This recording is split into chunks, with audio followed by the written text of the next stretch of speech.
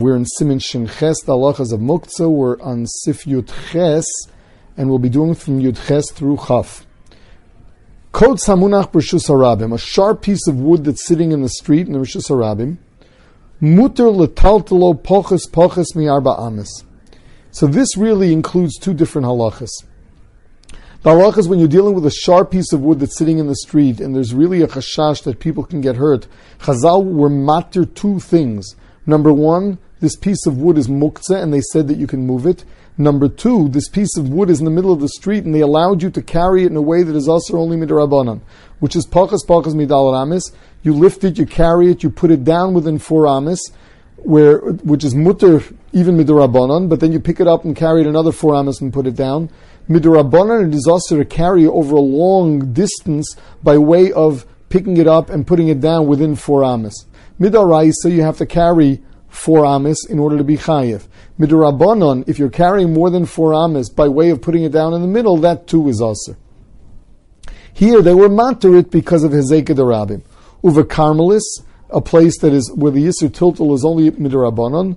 Mutter letantal olahedya. Chazal said you can carry it all together in the regular way. You don't have to put it down every pachas midal amis.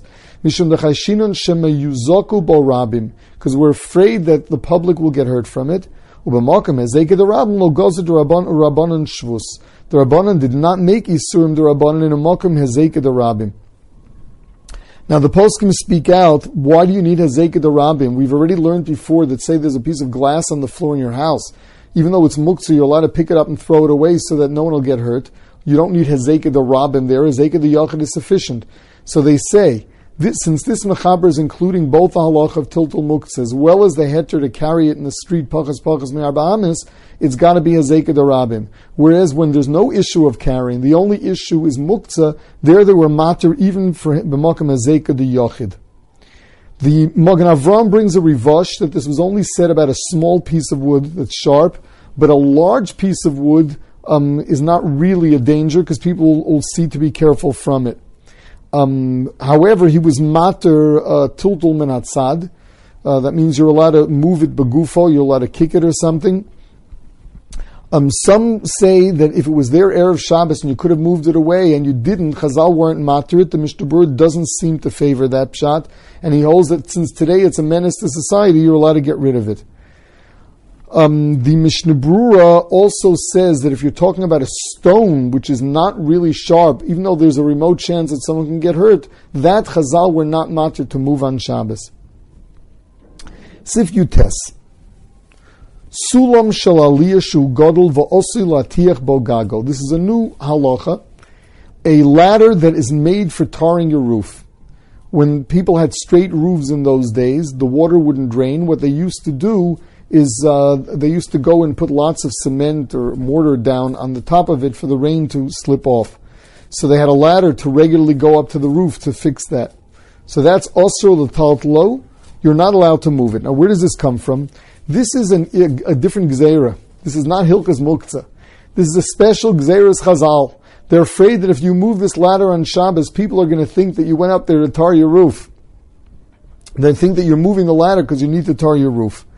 Now, la halacha, the Rambam shita is that that's osur, and you're not allowed to move it for any reason, even with tzara gufo or makomo, because of gzeiras chazal.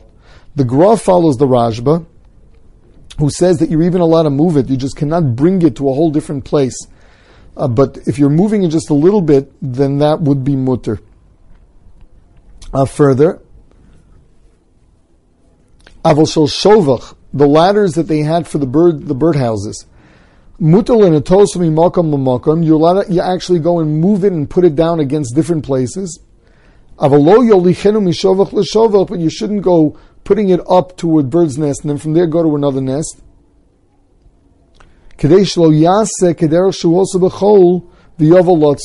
Simply as a hecker, so he will not be over on the malacha of tzeda. Sifchaf. Now, Sifchaf is dealing with the issue of taking something which is not a keli, so that it is muktzah machmas gufo, and turning it into a keli, so you'll be allowed to move it on Shabbos. The klal of muktzah machmas gufo is something which is nothing, something which is not a keli. Its whole identity is either nothing or iser. And the halacha there is that it cannot even be moved from gufo makomo. What do you have to do before Shabbos to turn it into a keli so that you'll be able to use it on Shabbos? So the Mechaber says, Choriya shel dekel. This is palm branches. Shekotzetzom l'sreifa. You chop them down for firewood, so they're not kelim. Firewood does not have a shem kli. It's muktzah machmas gufa. Muktzim heim. They're muktzah. V'asur l'taltalam. You can't move them. Yashav aleim ma'at b'bod yom. What happens if you sat down on them a little bit on Erev Shabbos? Muter leishav aleim b'Shabbos. Then you're allowed to sit on them on Shabbos. V'kol shkinim koshrin leishav aleim. Certainly, if you actually did a shinui maisa where you tied them down, o im choshev aleim b'bod yom, or you had in mind to use them, leishav aleim. Afilu b'chol, even if your kavanah was to use it not on Shabbos but during the week. Nevertheless, the halach is that makes it into a kli. So Lamaisa, the Mishnah Berurah here follows the pshat of some of the achronim, the Nosei Kelim and the Rambam, that choriya shel dekel are easier to turn into a kli than other things.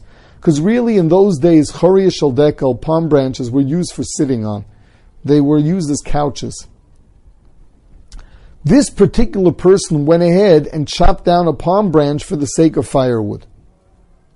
So here Chazal tell us that if you used it once before Shabbos or you thought about it before Shabbos, that will be enough to be matir on Shabbos.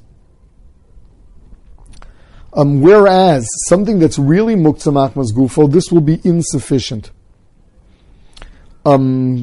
Now also it says here that the ones that you didn't think about are muktzah and you can't even sit on them.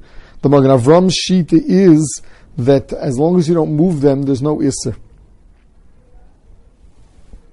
Meaning the isser is not the fact that you're gaining from them by sitting on them. The isser is that you're moving them. So if you can sit on them without moving them, the Magen Avram is matir.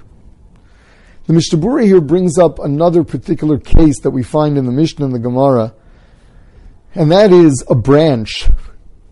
Let's say you have a cut branch of wood, and it's forked at the edge of it, and people used to use that as a way of lowering and raising a bucket into the well.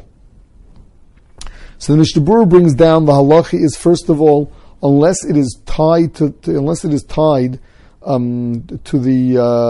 bucket, the halacha, unless the bucket is tied to it, the halachas will be that it'll be usher to use this. Why is that? Because we are afraid that it's going to be too long and you're going to end up cutting it and being over a makabeh patish. Certainly if it's still connected to the ground, so you're not allowed to use anything that's mechuber lakarka as a chashti, you cut it. Unless it is within 3 tfachim of the ground, so it's still considered the ground. So there, even though you didn't chop it off before Shabbos, if it was tied on, then that's good enough.